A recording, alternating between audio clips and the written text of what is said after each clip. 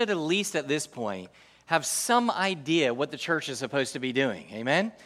We should know that the purpose of the church is to glorify God by making disciples of all nations, which in essence is you and I are called by God to share the gospel, the good news of Jesus Christ, with people here locally in Nassau County, throughout the world, and to the ends of the earth. And then when we see people respond in faith, come to faith and believe in that gospel message, you and I have a responsibility as a church and as believers in Christ to teach them what it looks like to be a disciple. That is to be able to teach them so that they will know what it looks like to be a faithful follower of Jesus Christ. That's what God has called us to do, and to do it for the glory of God. Now, you know as well as I do, whenever you set your mind and your heart towards something, we want to be effective at it, right? We want to be good at what it is that we do. If you are in the medical field, then certainly you want to help sick people to become well. If you are in sales, you want to make sales. If you are a teacher, you want to be able to educate people and to teach them how to learn and to teach them particular facts in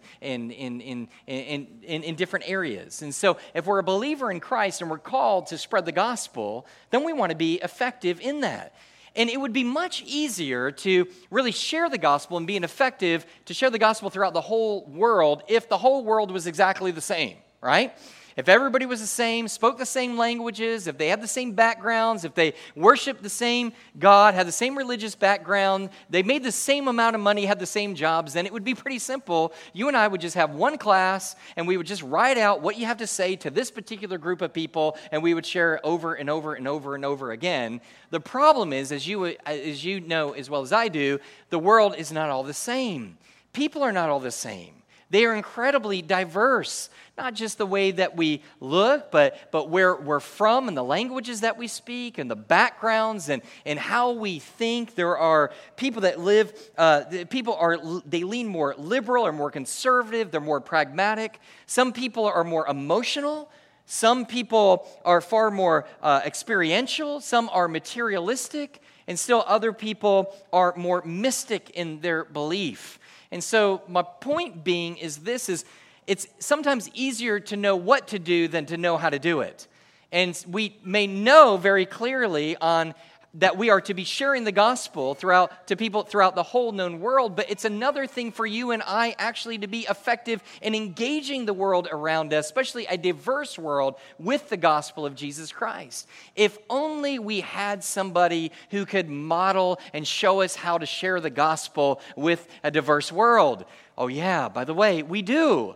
The Apostle Paul here in chapter 17. If there was ever an expert in sharing the gospel and to be able to contextualize it to different types of people with different types of backgrounds and different types of belief systems, it would be the Apostle Paul. And there are three things that I believe that made him effective at sharing the gospel to a diverse world, and they're the very three things that you and I need to be effective to do the same. So what I'm going to do is I'm going to look at three of these. Now, let me tell you how this worked. I got to the third point. The first 2 points basically cover 2 verses. The last point covers the rest of the chapter. This morning, as I mentioned before, 5:45, I cannot preach the rest of this particular sermon, that third point. I'm going to allude to it, but later on we're going to come back to and actually unpack the sermon that he preaches there at Mars Hill. But there's some things that we need to know leading up to it. What is it that we need to be effective in really engaging a diverse community? Now, let me say this. You say, what do you mean a diverse community? Well, 2 decades ago or 15 years ago when I first came, it wasn't really all that diverse. You guys, some of you were here for a long period of time. You could walk down almost any street in Yulee or Nassau County, and if you were to meet somebody, basically they would have some type of Christian connection. They would either say they were a Christian, grew up as a Christian, went to church. Now it's not the same. You have just as good a chance to meet a nun on the sidewalk. Now, by nun, I don't mean a Roman Catholic nun. I mean a N-O-N-E, which is a person that has no religious affiliation at all today in Nassau County than you do somebody who ascribes to be a believer in Jesus Christ. So certainly diversity has come to Nassau County. So what is it that we need to be able to engage the people around us? Let me say, number one, the first thing we need is we need eyes to see. We need eyes to see. Now, let me catch you up the context here so that we understand what's going on. Paul had been preaching the gospel along with Silas and Timothy in 2 cities, in Thessalonica as well as a city called Berea.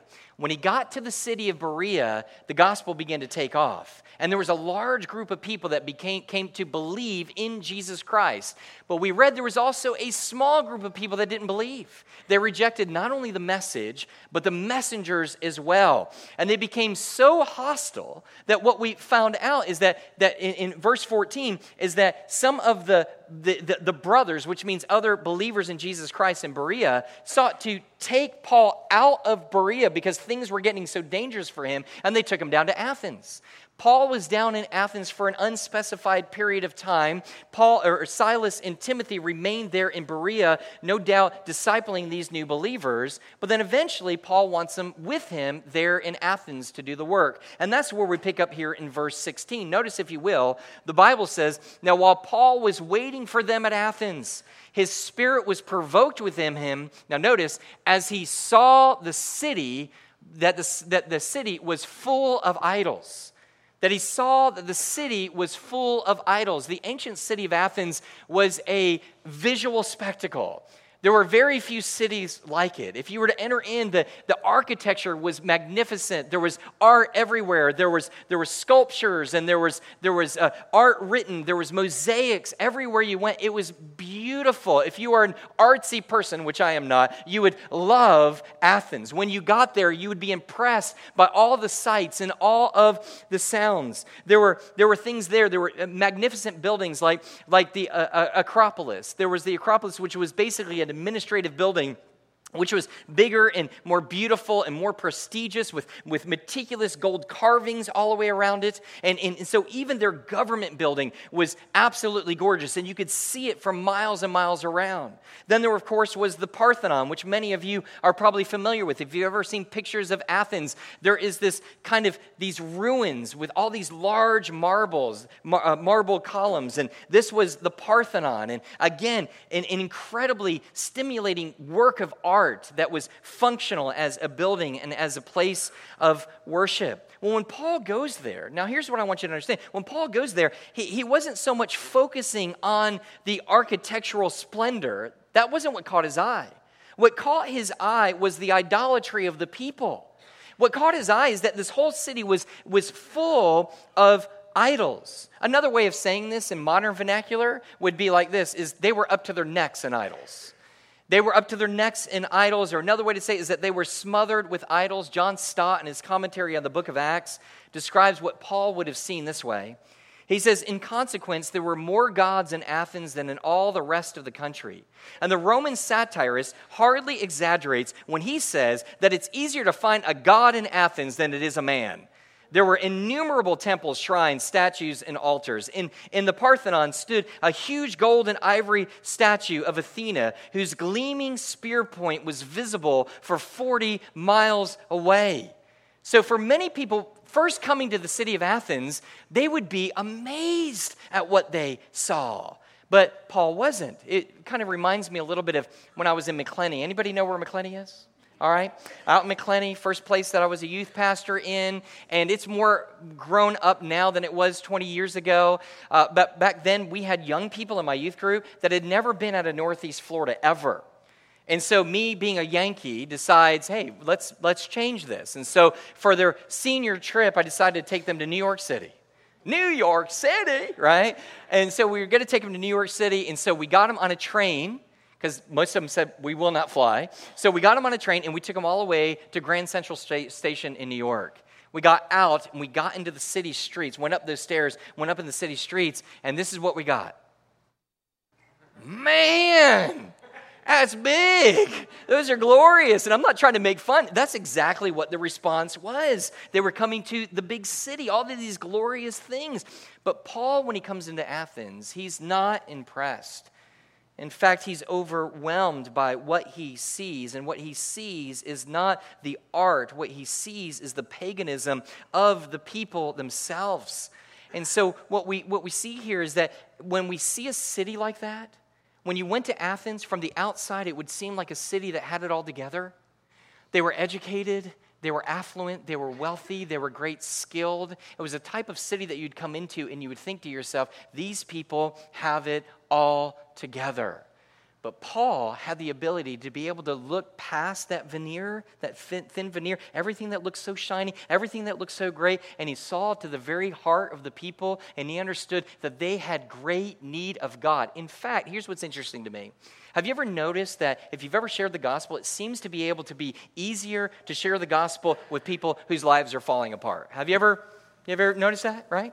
Hey, we're struggling with our marriage. Hey, great opportunity to share the gospel.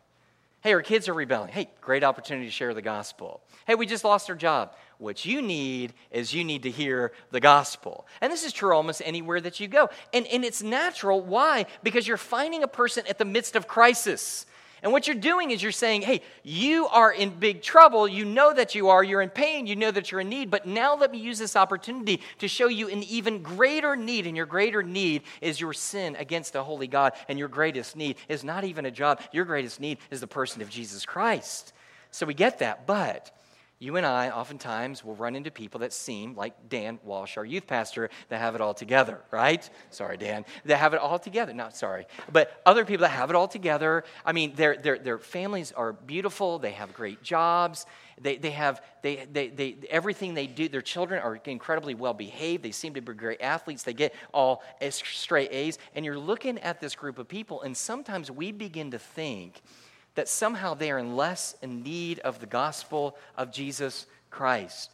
But what Paul understood is that couldn't be further from the truth. In fact, the very things that made everybody think that these people were okay apart from God were the very things that condemned them, were the very things that illustrated that they were indeed in great need of God. Because the things that we look at and even as believers appreciate and think they're successful were the very idols of their life, which was causing them to be condemned before a holy God. It would be similar to say this. When Jesus was writing to those in Laodicea, he said this. He says, "For you say, I am rich, I have prospered, and I am in need of nothing, not realizing that you are wretched, pitiable, poor, blind, and naked."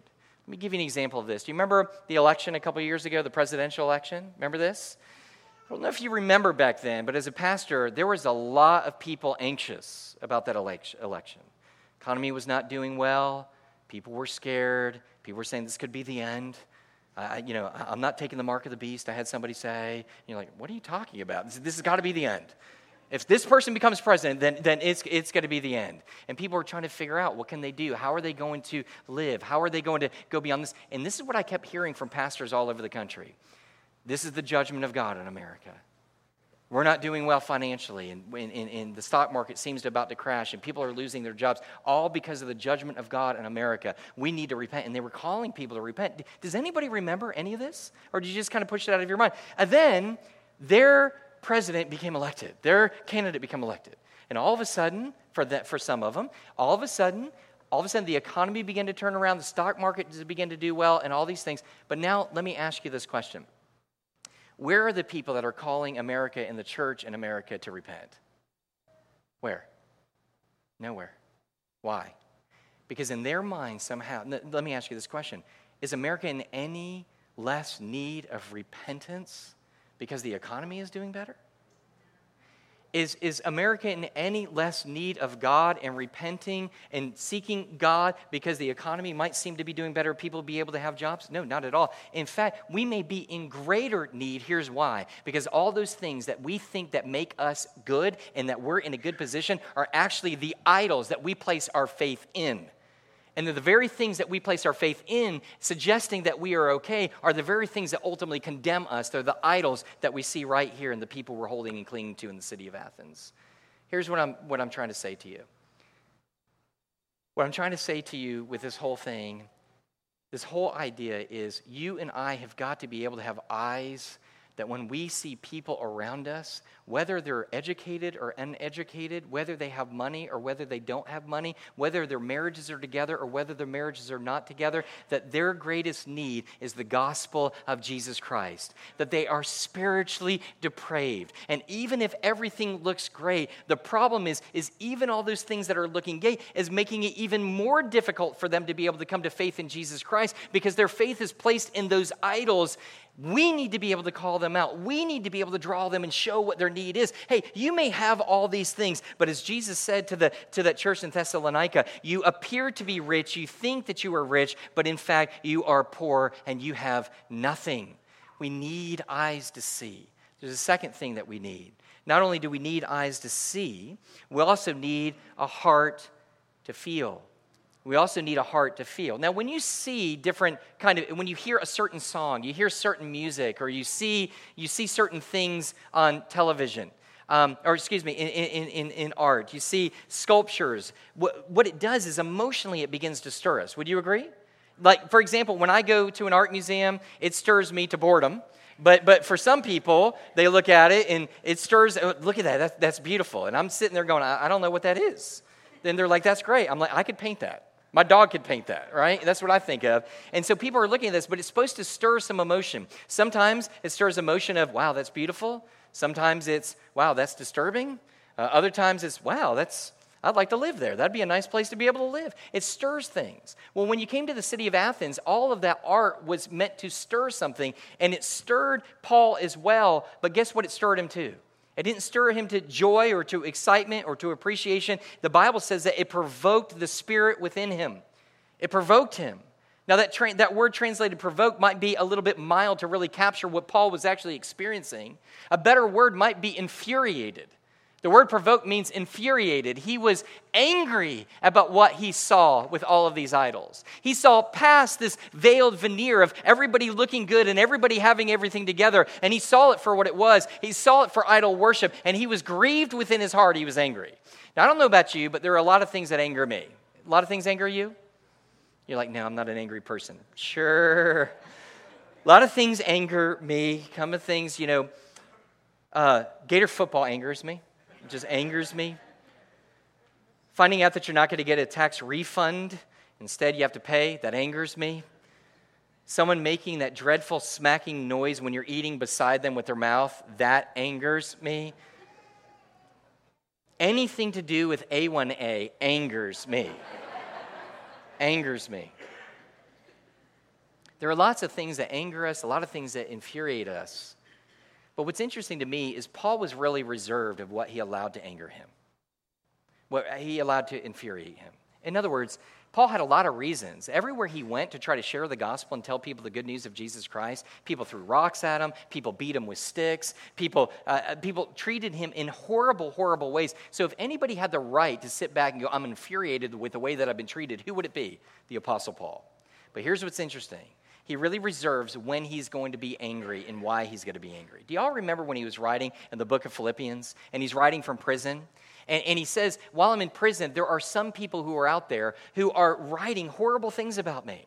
He said they're preaching the gospel, but what they're in essence doing is they're preaching out of envy and spite and rivalry for me. In other words, when Paul is in prison, they say, this is our opportunity to be able to get a following and turn people who are following Paul and turn them to be able to turn to me. So they were saying all kinds of horrible things about Paul. Now, Paul should get angry. You know what you and I would do? How dare them say something about me? This is my name. This is my reputation. And you and I would be offended by what was said about us. Here's Paul's response. Instead of be offended for himself, he says, what then? Only that in every way, whether in pretense or in truth, Christ is proclaimed, and in that I rejoice. So Paul doesn't seem to be angry because he's disrespected. He becomes infuriated when his God is disrespected. He's angry when he sees these things in Athens. Here's why. Because the glory that is due only to God is now going to false gods. And that is what angers him. When he sees the love that should be reserved for God and God alone That is what infuriates and ultimately makes him angry. Another way of saying it is he becomes angry over the same things that make God angry. He's provoked over the same things that provoke God himself. In Isaiah chapter 42, verse 8, it says this. He says, I am the Lord, this is my name. My glory I give to no one, nor my praise to carved idols. He's experiencing what is known as righteous anger. Sometimes we as Christians kind of throw that out there, right? You know, we become angry. Well, this is righteous anger. No, righteous anger is not you sitting on A1A and people cutting you off and you becoming angry. It's close to righteous anger, but it's not righteous anger. Righteous anger is for you and I to hate and be angry at the very things that hate the heart of God. And when he's looking around, he's seeing all these people worshiping false gods. God gets angry because of it, so he becomes angry over it. Sometimes the Old Testament refers to this type of anger as jealousy.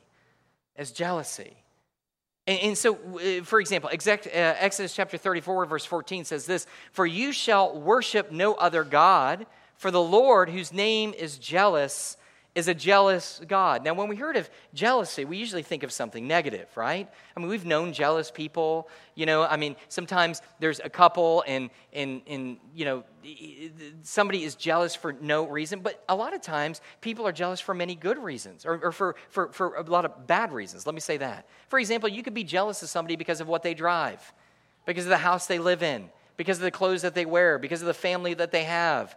Sometimes you are jealous of people for other reasons, not material things, but for other reasons. Sometimes we're jealous for them because they have greater skill, they have greater abilities, they're physically beautiful, or they're intelligent.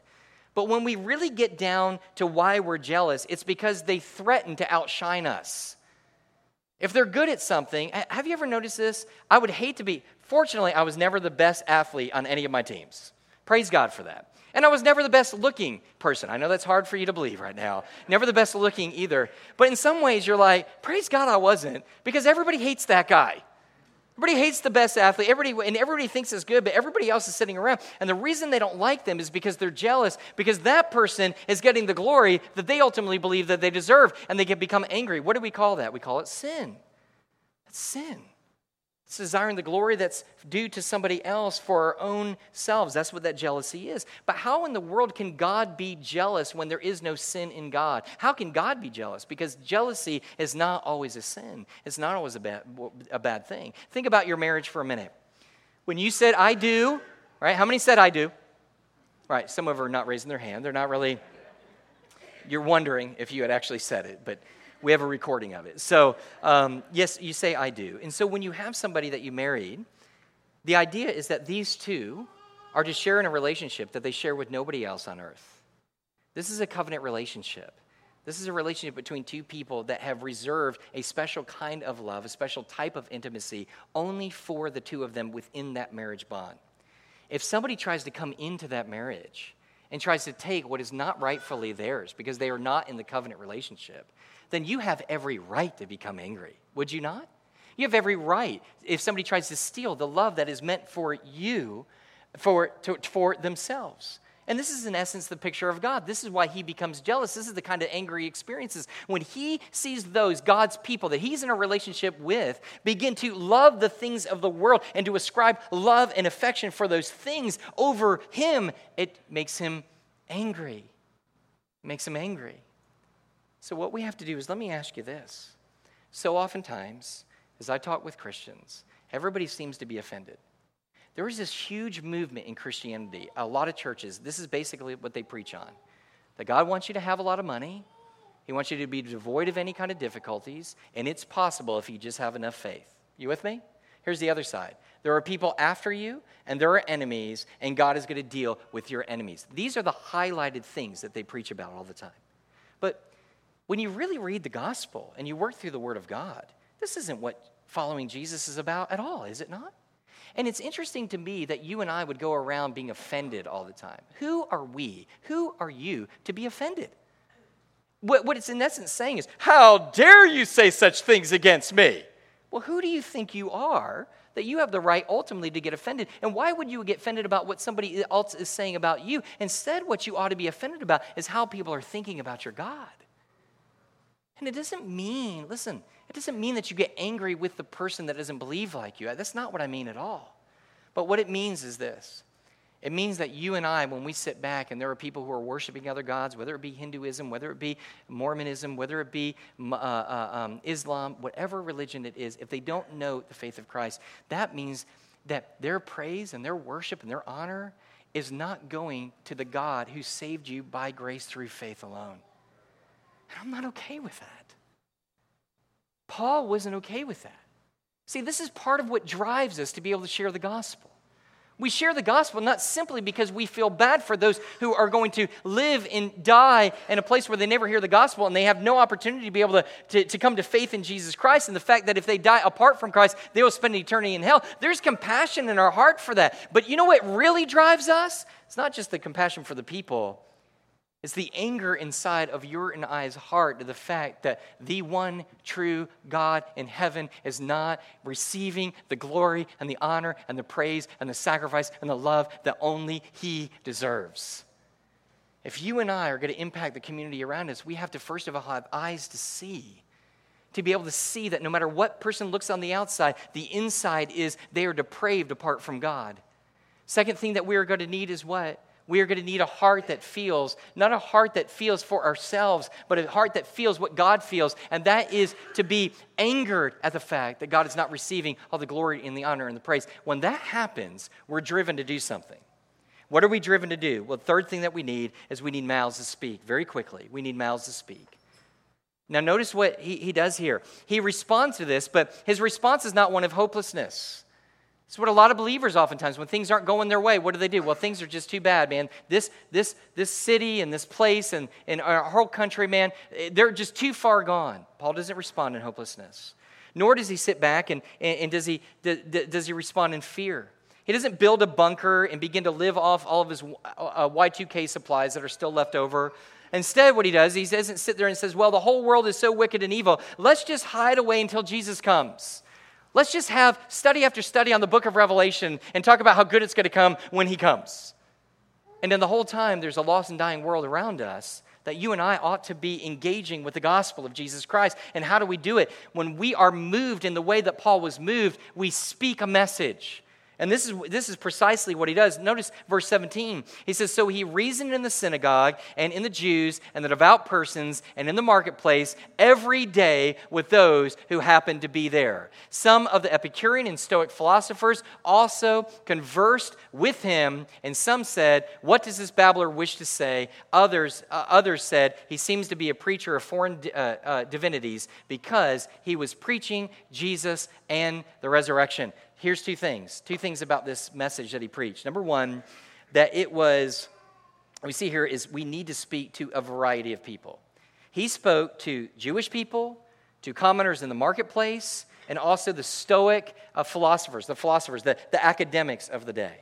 In other words, everybody needs the gospel of Jesus Christ. There is not just one group of people that we're trying to meet and to be able to reach with the gospel. It's everyone. And Paul was an expert at being able to do this, to be able to cloak the gospel and to be able to teach it in such a way, and we'll see this in a couple of weeks, to cloak it in such a way that anybody could understand it. Whatever education level they had, he was able to give it to them. It's what God has called us to. But let me make a note here. This is why important that we need, look at me just very quickly. This is why we need every one of you. Every single one of you needs to be sharing the gospel of Jesus Christ every single day as Paul was doing it. Why? Because you are uniquely equipped to reach particular people with particular backgrounds from particular places with the gospel of Jesus Christ. When I first came to Nassau County, and some who are here from the time, I did not fit in well. Some of our founding members will tell you that. They're like, man, you're sticking out like a sore thumb, buddy. You just don't whatever. So what I decided to do is I decided to learn how to hunt. So I could talk the language, right? And so now I'm about to go on a hunting trip, and it's all for the people. It's all for the sake of the gospel, right? Is why now I've taken up hunting. It's all for the sake of the gospel. It's for the people. It's for my love for the people. But the idea there is the reason why is because there are some people that you sit down and you talk to, and you need to be able to find something that you have in common to be able to segue to the gospel of Jesus Christ. Would you agree with that? And for some of you, and so with some that would come, for example, some would come, and some of you are Southerners. How many Southerners do we have, right? And some of you eat grits. as Southerners, right? Okay, my family from New York, we eat cream of wheat. We don't drink sweet tea. We drink hot tea with milk in it, okay? You eat eggs. We have eggs with ketchup on it, okay? So I know it sounds very weird, sounds disgusting. You're not from the North. And so what happens is you'll come to somebody and they just, have you ever noticed this? They're like, well, where are you from? Well, I'm from Connecticut. And all of a sudden, here's the response. Oh, okay. Well, that's it's really great. That's really fantastic. Now, what's interesting is that I am from Connecticut, and then sometimes we have our military families come, and they're from Connecticut, and they come down and they go, where are you from? I say, well, I'm from Connecticut. Oh, you're from Connecticut? That's wonderful. Do you ever go to Mystic and go by the, yeah, well, yeah. Then you see there's a connection there? And what I'm saying is for every single one of you, we can't become an expert in every single religion and every single background, even though we pursue to become all things to all people. But I'm telling you, you have an upbringing and a background that is perfect to begin to share the gospel of Jesus Christ, that you can naturally flow into the gospel with people who speak and think much like you. Does that make sense? So we need all of you to be engaged in sharing the gospel. The second thing that I would say, and finally with this, is that we need to speak a single gospel. A single gospel. Notice what they said. They offended him. They look at him and it says the Stoic philosophers also conversed with him. And some said, what does this babbler wish to say? That's not a compliment, by the way. It means seed picker. And basically, it's like you're not really a very intelligent guy. Basically, you've just picked a little bit of belief systems from all different types of places. Others said, he seems to be a preacher of foreign divinity. But notice why they think that. Because he was preaching Jesus in the resurrection. No matter how you and I house the gospel, no matter how we try to engage people, the gospel is not the gospel without these truths. Number one, God is sovereign over all. He is a sovereign creator God. He made you and he made me. And because he is the creator God, guess what? He has the right to rule you and to rule me. Are you with me on that? Here's the second thing that I would say with that. Not only is he sovereign, but man is sinful. That we are not only born in sin, but we have willfully sinned against God. We have chosen to sin against God.